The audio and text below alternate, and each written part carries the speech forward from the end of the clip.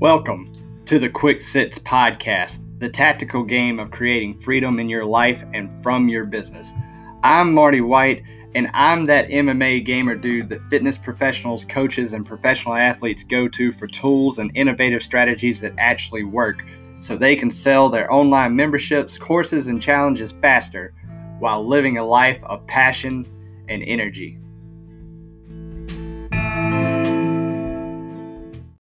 If you are willing to do this, nothing can stop you. Hey everyone, Marty here. Welcome to the Quick Sits Podcast. And if you are willing to suck, if you're willing to be bad, then nothing's going to stop. Nothing's going to be able to stop you. And I think back to, probably 10 years ago now, I was playing online with my friends. We were playing Splinter Cell Blacklist to be specific, and one of my friends chimed up and said, I just don't know how anyone could ever play on mouse and keyboard. It's impossible. I can't do it. And I was under that same belief for a very long time. I was heavily influenced by what my friend had to say. And for a long time, that's what I believed until Rainbow Six Siege came around. And Ubisoft had pretty much come out after a year or two of the game being out and said, hey, if you want we're pointing all our guns at the PC version. If you want the best Rainbow Six Siege experience possible, you're going to have to play on PC. And I had seen all of these streamers playing on PC. I'd watched Pro League, and it looked so fun. I could tell the game was ran much better, was much prettier, was much more precise, much more what it was intended to be, because with controller, it's just a little,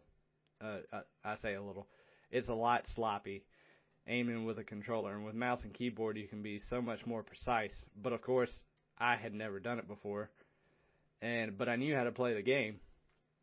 So eventually I made the switch over, and my mechanical skills were just horrific.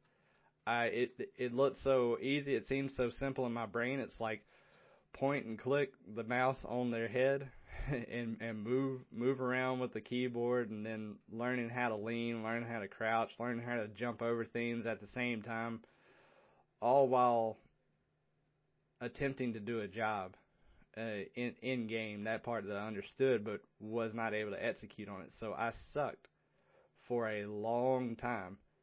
And I mean, it's comparable. If you asked a pro player what my skills were, he'd probably tell you I sucked. But now, after having suffered through that phase of losing and getting my ass kicked over and over again, it's underneath my fingers. My mechanical skills are probably average, maybe a little more, depending on how much time I'm spending on it.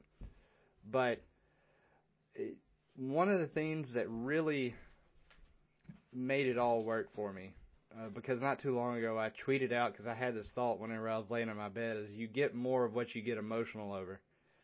And I noticed that whenever I was getting emotional, whenever I was getting frustrated at whenever I was missing shots, whenever I was getting angry that I blew an opportunity, I was getting angry at my teammates for yelling at me. It's like, they just don't understand. I'm just like not switching over. It's like the more emotional I got over that kind of stuff, the more of that kind of stuff I got. But whenever I started looking at things like getting excited over landing the headshots, all of a sudden I got more headshots. And the next level, even beyond that, was looking at the so-called failures, looking at the losses, looking whenever I lost gunfights, lost rounds, lost matches, instead of looking at it in the sense of getting mad or frustrated, or even trying to take something away from the other team and being like, oh, they got lucky.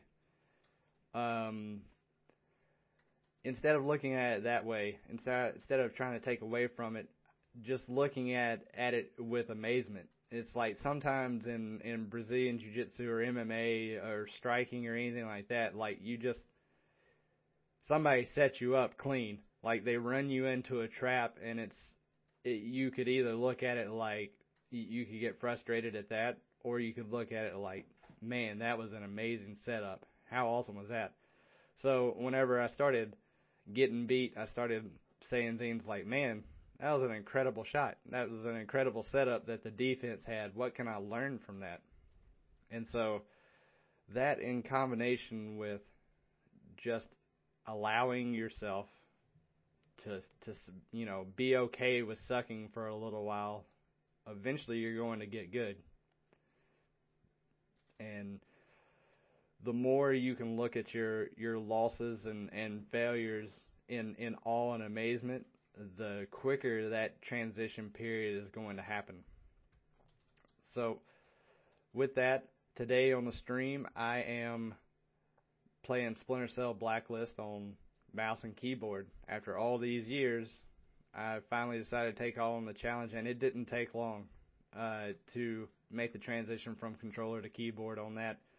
It was a little clunky at first. I'm not through all of it yet, but it's looking good, and I'm enjoying every bit of the challenge. So with that, we're out of here.